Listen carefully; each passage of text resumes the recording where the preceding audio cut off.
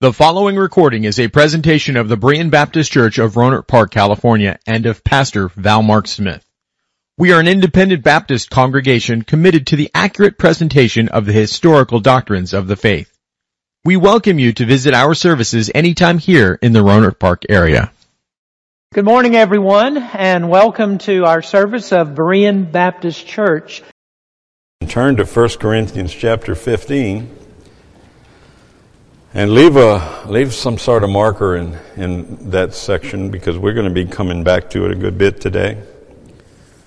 1 Corinthians chapter 15. Actually, the entire chapter is of great benefit when studying the resurrection of the dead. We've already read one section of it today, and I'll be referring to it quite a bit in my message. But let's look at 1 Corinthians chapter 15. And I'll begin reading at verse number 35. You may remain seated. Verse 35. Verse 35, but some men will say, how are the dead raised up? And with what body do they come? Thou fool, that which thou sowest is not quickened except it die. And that which thou sowest, thou sow not that body that shall be, but bear grain, if it may chance of wheat or some other grain. I'm sorry, my sight is really bad, so bear with me.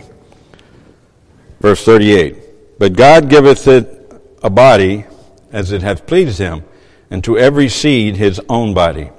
All flesh is not the same flesh, but there is one kind of flesh of men, another flesh of beasts, another of fishes, and another of birds. There are also celestial bodies, and bodies terrestrial.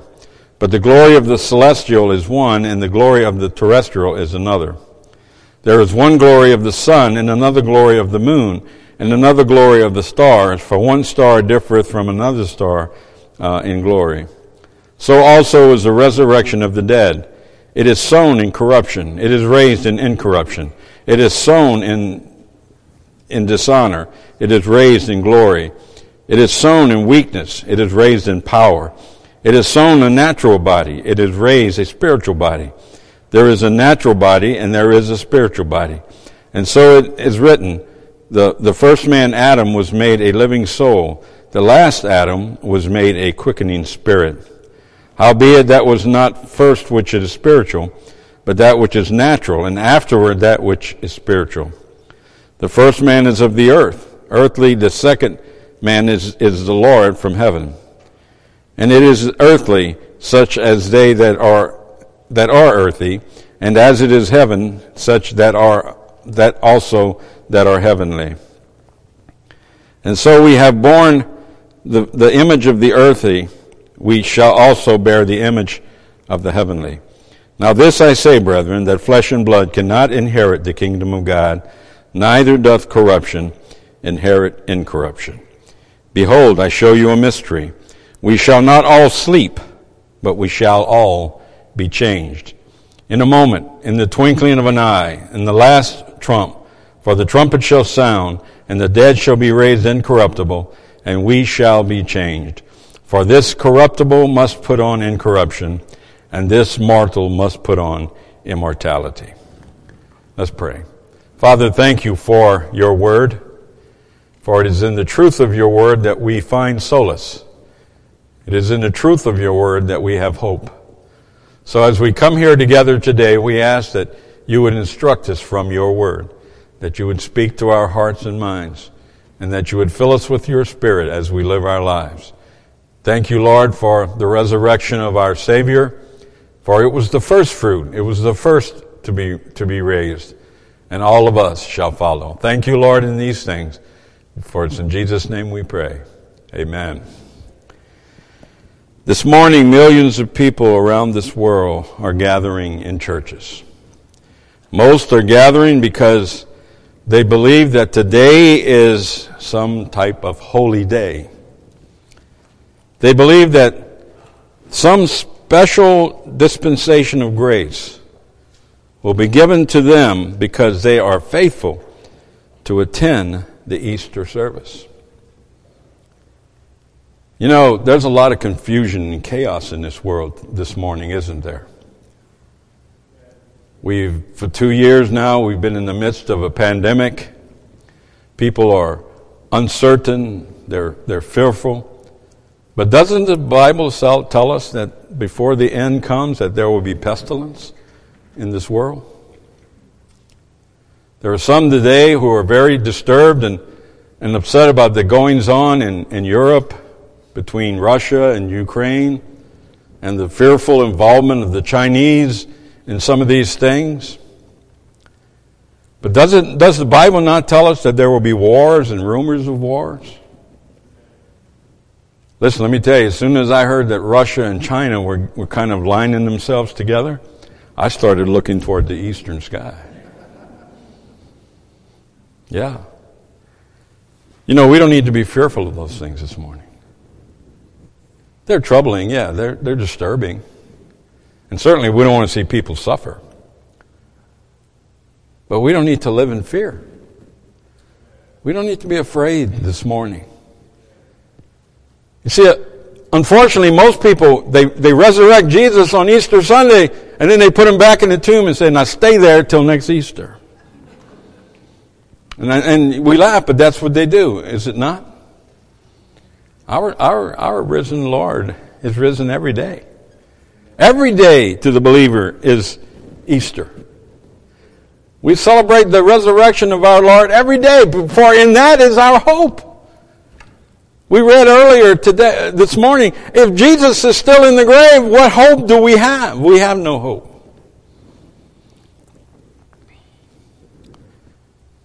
But there is nothing any more special about this Sunday than any other Sunday. Yes, it is the anniversary of the resurrection of our Lord. But then to the elect children of God, every Sunday commemorates the resurrection of our Savior. And further, our Lord did not rise from the grave to give us a holy day. He rose from the grave to give us victory over death and the grave. Look at 1 Corinthians chapter 15, and you should still be there. Look at verse 55. Here Paul writes, O death, where is thy sting? O grave, where is thy victory? The sting of death is sin, and the strength of sin is the law. But thanks be to God, which giveth us the victory through our Lord Jesus Christ. Jesus came out of the grave to give us victory over death and over the grave. Not so that we would have a day when we could be holy. We're admonished to be holy at all times. So the emphasis of my message this morning is not in Jesus' resurrection. Rather, I wish to emphasize the resurrection of the dead. Our resurrection. Now, let's back up just a couple of pages to 1 Thessalonians chapter 4. Oh wait, go forward, I'm sorry. Let's go forward to 1 Thessalonians chapter 4. And I'll start reading at verse number 13. 1 Thessalonians chapter 4, beginning at verse 13.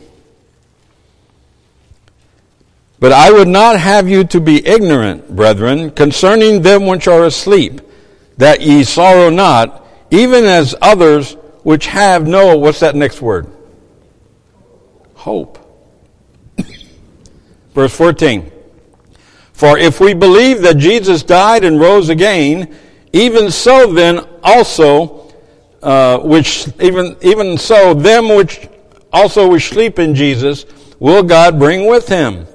For this we say unto you by the word of the Lord, that we which are alive and remain unto the coming of the Lord shall not prevent them which are asleep. Do you see that? Verse 16. For the Lord himself shall descend from heaven with a shout, with the voice of the archangel, and with the trump of God, and the dead in Christ shall rise first. Then we which are alive and remain shall be caught up together with them in the clouds to meet the Lord in the air, and so shall we ever be with the Lord. Yes, Jesus rose from the dead to give us victory over death, to give us victory over the grave. And Paul here is writing, he wishes us not to be ignorant of these truths. Yet there are so many that I encounter who say that they are children of God, that they are believers, and they're totally ignorant of these things that we're talking about this morning. There are many who deny our faith. And they deny our hope of redemption. In 2 Peter chapter 3, Peter writes, knowing this first, that there shall come in the last days scoffers, walking after their own lusts, and saying, where is the promise of his coming? For since the fathers fell asleep, all things continue as they were from the beginning of creation. There are those that mock our beliefs. There are those who belittle our hopes. And this isn't new. This has been going on since the beginning of time. Doubters mocking believers. Well, we know what we believe in, don't we? And we know in what we hope. Paul said, for I know whom I have believed in, and am persuaded that he is able to keep that which I have committed unto him against that day. He will not forget you. He will not forsake you. Russia can make all the noise it wants. China can make all the noise it wants. Pestilence can sweep across this globe and try to destroy as many as it will. None of that influences us. We have faith in Christ. We are sure He will not forsake us. He will not leave us. He is with us every minute of every day. Hallelujah for that. And this is the reason we must be diligent to teach the truth of God's Word to our children, to our friends, to our neighbors, to our co-workers. It is the only way they will grow. 1 Peter chapter 2, Peter says, as newborn babes, desire the sincere milk of the Word, that ye may grow thereby.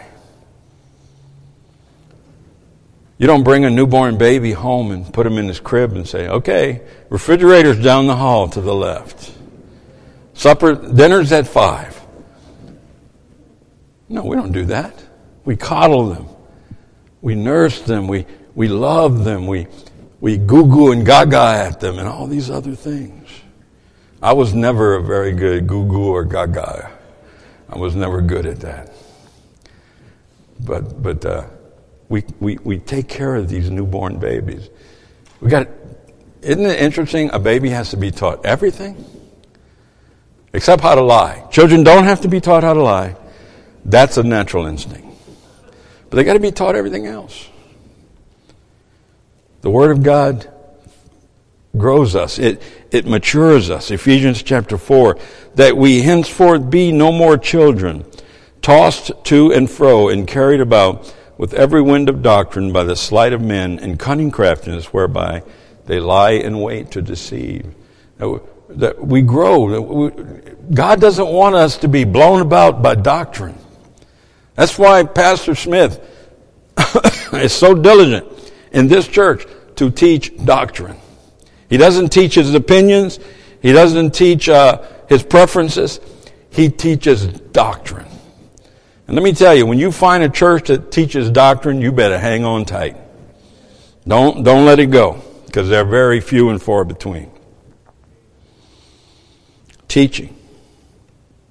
It's important. So with this in mind, allow me to share some thoughts this morning with you concerning the resurrection of the dead, the resurrection of the saints. Now, there are many directions I could take on this journey into the Scriptures. However, for the sake of time, I'm going to focus this morning on 4 things concerning the resurrection of the saints. Now, I'll give you these. You don't have a study sheet. I had quite a week getting this sermon together, I'm going to tell you. A pastor's fortunate, a preacher's fortunate, if he can write one message, if he can write a message one time and get it where he likes it. I had to do it 4 times this week. Every time I would write the message, then I'd go back through to remove all of my text, all of my thoughts, and just leave the scriptures in blanks so you could follow. Every time I do that, I'd save it, and it would wipe out my entire sermon. All I had was an outline. I'd sit there and look at that and say, I can't preach from this. I have no idea what to say. So, I did it again. And when I saved it, it did it again. I don't know what's going on. I was perplexed. So I pushed it aside and I said, Lord, I don't know what I'm going to do. I don't know if I got it in me to do this again. So around Wednesday, I did it again. Wrote it again. I got it where I felt comfortable with it. Saved it. Same thing happened. Now you'd think by now I would have learned to print it before I saved it. But no, I didn't. So I had to do it again. This time I didn't. I printed it. And you don't have an outline. Because I wasn't trying that again. But I'll give you the points as I can. Number 1.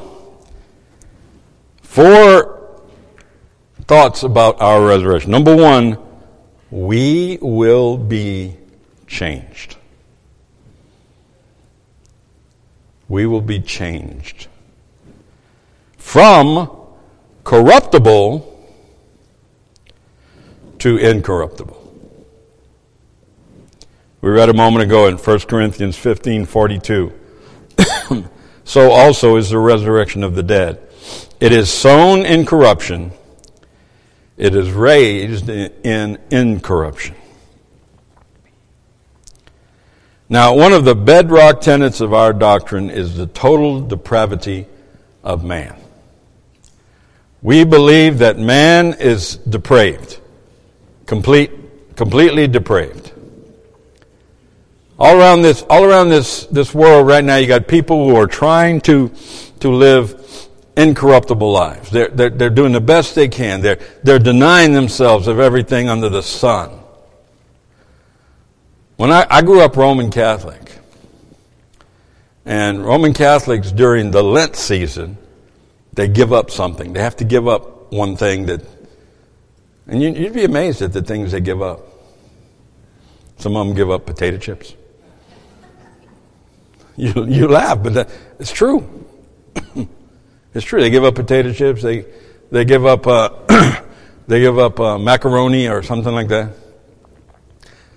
They don't give up drinking and carousing and smoking and all these other things, but they give up, they make a sacrifice. And men all over this world are trying to live incorrupted lives. But it's not possible. This side of heaven, it's not possible.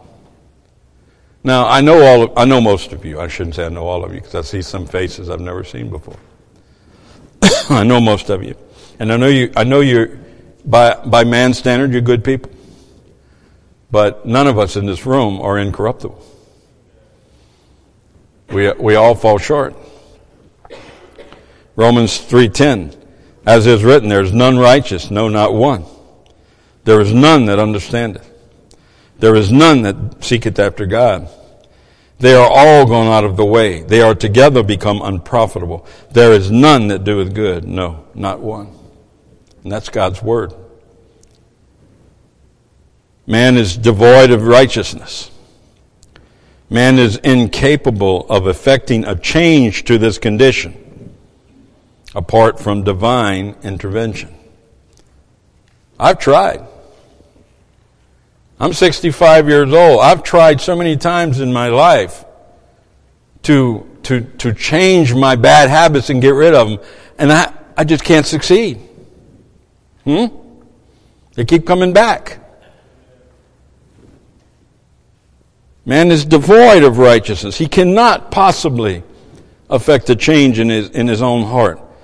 1 Corinthians chapter 2, verse 14, but the natural man receiveth not the things of the Spirit of God, for they are foolishness unto him. Neither can he know them, because they are spiritually discerned. Apart from God's intervention, apart from the Holy Spirit working in our hearts and lives, we cannot change ourselves into living a righteous life. We must be changed. Corruptible must be changed to incorruptible. We read it again in 1 Corinthians 15. For the corruptible must put on incorruption, and this mortal must put on immortality. So when this corruptible shall have put on incorruption, and this mortal shall have put on immortality, then shall be brought to pass the saying that is written, death is swallowed up in victory. We must be changed from corruptible to incorruptible. We must be changed from darkness to light. Acts chapter 26 and verse 23, that Christ should suffer and that he should be the first that should rise from the dead and should show light unto the people and to the Gentiles. The light that we have in us is the light of Jesus Christ. And he rose from the dead to impart that light and that life unto all who believe in him. Now we must understand the necessity of this change, this alteration to the body of man. You and I are not going to get to heaven in this flesh. It's not going to happen.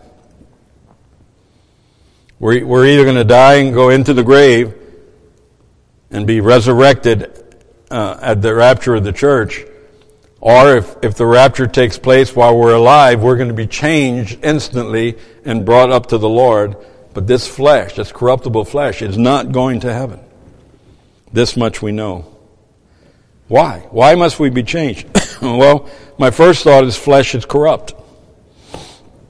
Genesis 6:12, and God looked upon the earth, and behold, it was corrupt, for all flesh had corrupted his way upon the earth. Yes, the flesh of man is corrupt, and furthermore, it corrupts everything around it. Don't leave 1 Corinthians 15. Don't lose it. But let's turn to Romans chapter 8, if you would. Romans chapter 8.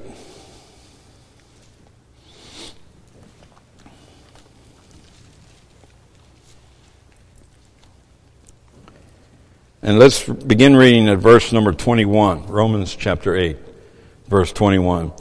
Because the creature itself also shall be delivered from the bondage of corruption into the glorious liberty of the children of God. For we know that the whole creation groaneth and travaileth in pain together until now. And not only they, but ourselves also, which have the first fruits of the Spirit, even we ourselves groan within ourselves, waiting for the adoption, to wit, the redemption of our body. Did you see that? Even creation itself, all of creation, travails together, waiting for that redemption, waiting for that time when God will redeem all these things. I told a young man in my office this week, I said, do you know, don't live for this world, because do you know this world God's going to destroy this earth. He's going to destroy this world. And he looked at me. I said, the Lord is going to destroy the heavens and the earth, and he's going to create a new heavens and a new earth. And boy, he looked at me like, what? I said, we'll talk about this more. Yet this is all corrupt. It's all corrupt.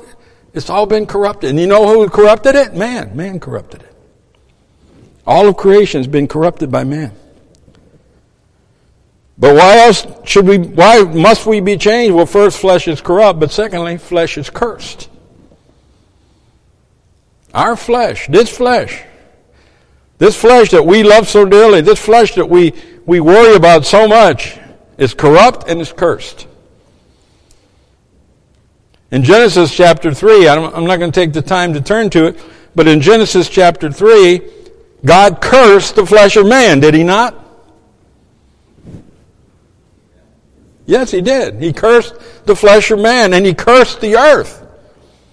It's all under a curse. Adam, by virtue of his disobedience, sinned. He fell under the penalty of death. Romans 6:23, for the wages of sin is death, but the gift of God is eternal life through Jesus Christ, our Lord. And each of us here have fallen under the same condemnation. Romans chapter 5 and verse 12, wherefore as by one man sin entered into the world, and death by sin, and so death passed upon all men, for that all have sinned.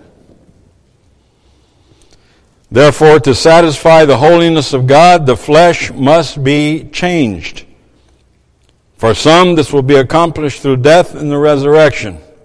For others, it will be accomplished at the rapture of the church. 1 Thessalonians chapter 4, we read it a few moments ago. For this we say unto you by the word of the Lord, that we which are alive and remain unto the coming of the Lord shall not prevent them which are asleep. For the Lord himself shall descend from heaven with a shout, with the voice of the archangel, and with the trump of God, and the dead in Christ shall rise first. Then we which are alive and remain shall be caught up together with them in the clouds to meet the Lord in the air, and so shall we ever be with the Lord. So, this corruptible flesh must put on incorruption. We die in corruption, but we rise incorruptible. Praise the Lord. But then, my second thought concerning our resurrection is this. We will be exalted. We will be exalted. From dishonor to glory. Now back to 1 Corinthians 15, verse 43. What do we read here? We read, it is sown in dishonor. It is raised in glory. Notice in this statement, Paul confirms that we are born in dishonor. King David acknowledged his natural state of depravity. In Psalm 51 and verse 5, Paul writes, behold, I was shapen in iniquity, and in sin did my mother conceive me. David is saying here, I was born with this nature. I have a sinful nature from the mother's womb.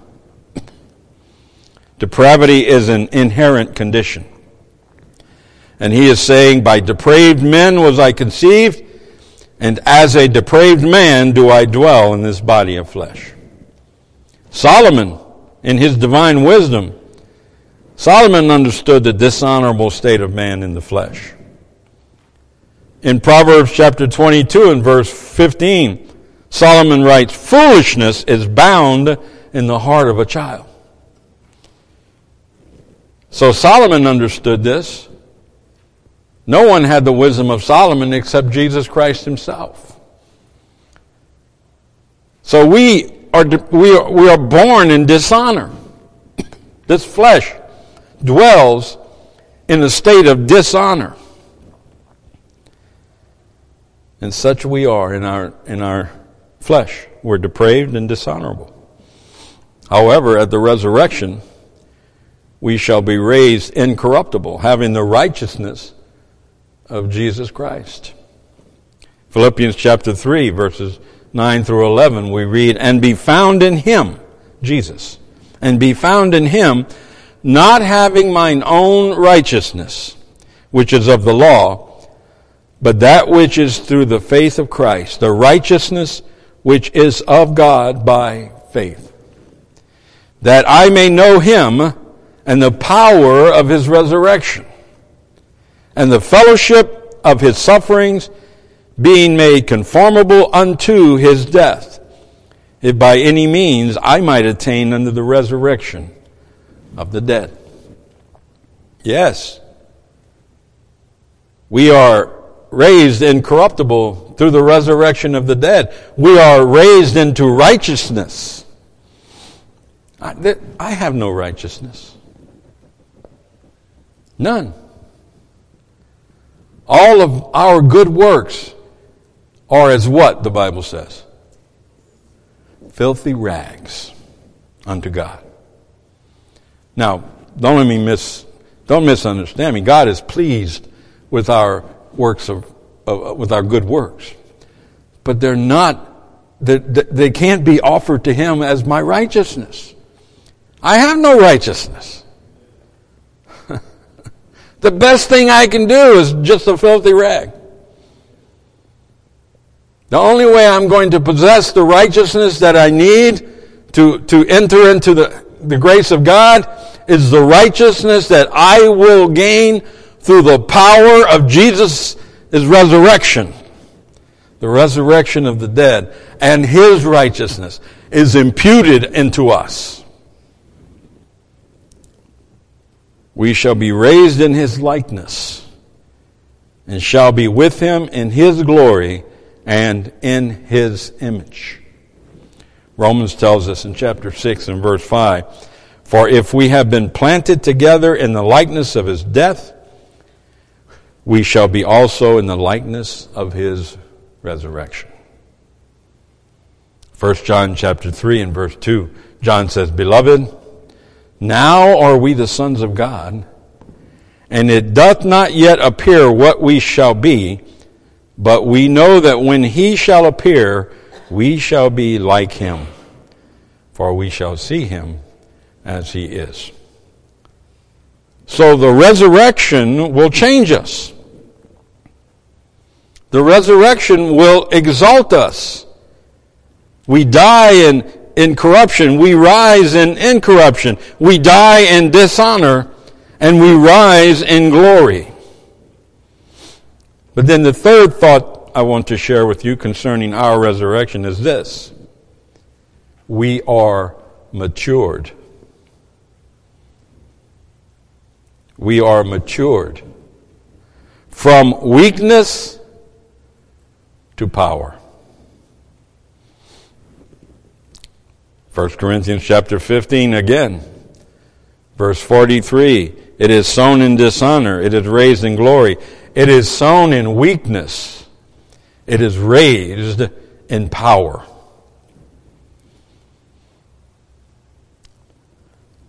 What is more frail than the human body? We like to think that we're so great. These big old athletes, they're so strong and they work and they do all this physical stuff. I used to do that. Yeah, a long time ago. Don't laugh at me, Tabor. But what's more frail than the human body? We're susceptible to so many things. Disease. I don't care how strong you are, you can't fight cancer. Cancer is going to get you. Disease. Cold. Huh? Who in this room has never had a cold? Any of you? Any of you never catch the common cold? Which, by the way, is a coronavirus, in case you didn't know that. We're susceptible, aren't we? Heat. Oh, I hate heat. Oh, sorry. I dislike heat. I'm not supposed to hate anything. I dislike heat.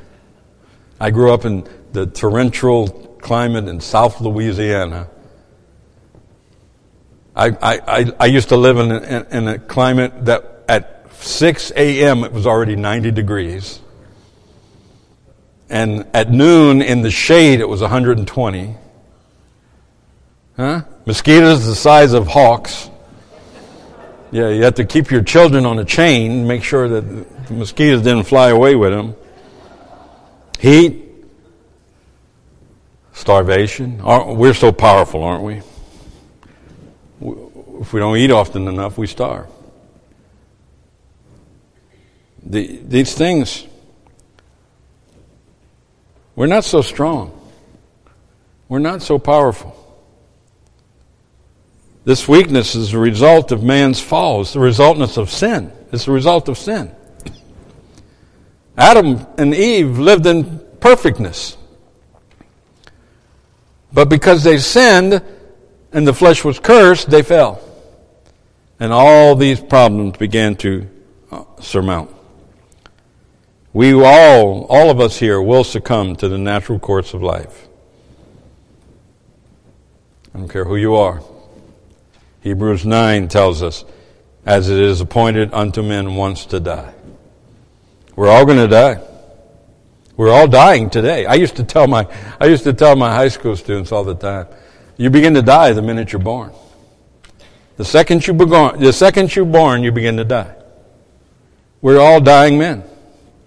I'm a dying man preaching to a room full of dying men. But praise the Lord that in that day, when we are resurrected in Christ, we will pass from weakness unto strength.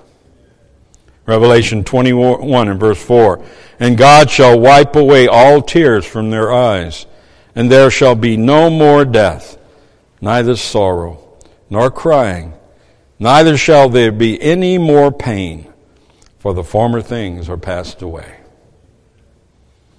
The life that God intended for Adam will be ours to live for eternity. Death will have no dominion over us.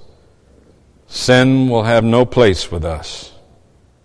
Strength will be ours forever. We die in weakness, but we rise in strength. And then, number 4, and lastly this morning, we are perfected. We are perfected from the natural to the spiritual.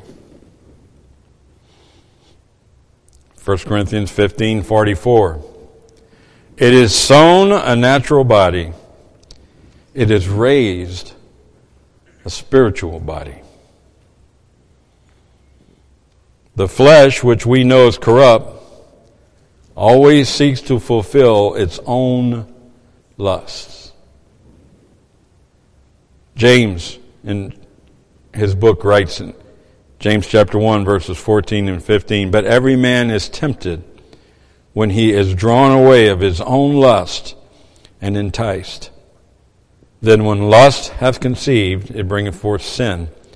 And sin, when it is finished, bringeth forth death.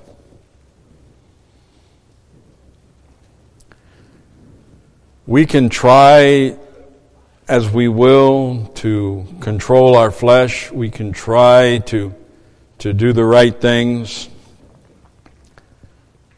But we can never let our guard down, can we? Because the moment you think you've got control, and the moment you think you've got your flesh dialed in, the moment you let your guard down, those lusts come creeping back into your heart. And they start tempting you all over again. You can't beat the flesh. You can't do it. Not the natural man. In our natural selves, we can't do it.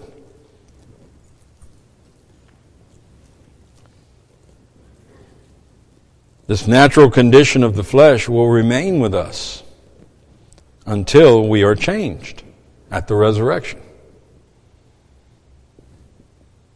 1 Corinthians chapter 15, we read it earlier. Now this I say, brethren, that flesh and blood cannot inherit the kingdom of God, neither doth corruption inherit incorruption. Behold, I show you a mystery.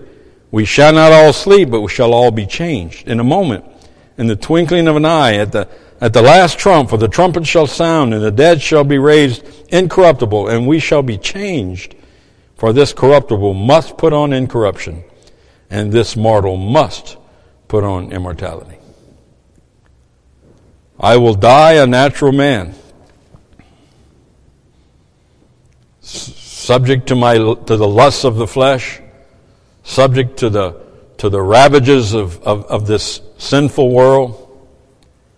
I will die a natural man, but I will rise a spiritual man. And this new man, there's three things I want to tell you real quickly about this new man that rises in the spiritual nature. First one is this: we are subject to the Spirit of God. 1 Corinthians chapter 13, verse 10. But when that which is perfect is come, then that which is in part shall be done away. We'll be subject. We'll be obedient. This new man, this spiritual man, will be obedient to the Spirit of God. In verse 12, he says, "For now we see through a glass darkly, but then face to face. Now I know in part, but then shall I know, even as also I am known." We will rise and we will be obedient to God's Spirit. No longer will we battle with flesh. Rather, we will live in the perfect knowledge of God and will most decisively live in the Spirit. Oh, I'm looking forward to that day. I'm looking forward to that day when I don't have to fight my flesh and all those lusts and all those desires that shame us and we despise so greatly. What a glorious day that will be, when we will love God as we should love God, when we will obey God as we should obey God. The second thing about this new man is we will be employed in the service of the Lord. Employed in the service, to the Lord, not of the Lord. We will be employed in this service to the Lord. We will invest every effort, everything for all time. I was about to say every moment, but there's no moments in heaven because it's eternal, and for all time, forevermore, we will be employed in the service to the Lord. We will serve God constantly. And we will invest our time and efforts in nothing else but serving our God. Revelation 7:15. Therefore are they before the throne of God, and serve him day and night in his temple, and he that sitteth on the throne shall dwell among them. All that we do will be to bring glory and honor to the name of our Lord. Now, we might like to feel like we do that, but we don't really do that here. All that we do, there's some things we do for ourselves. There's some things we do because selfishly. But not then. That new man the natural man does that, but this new man that's going to rise, he invests everything in the Lord. Everything. And then the third thing about this new man is this: he delights in spiritual things. Psalm 27 and verse 4. One thing have I desired of the Lord, that will I seek after, that I may dwell in the house of the Lord all the days of my life, to behold the beauty of the Lord and to inquire in his temple. We will delight in spiritual things. I've heard some people say, boy, he's going to be a miserable Christian in heaven. There is no miserable Christian. There's no miserable Christians in heaven. Because the new man that comes out of the grave, the new man that rises at the resurrection, his delight is in spiritual things. We have such a misconception, partly because we don't know Scripture. We will have but one desire: to see and know the Lord. That's it.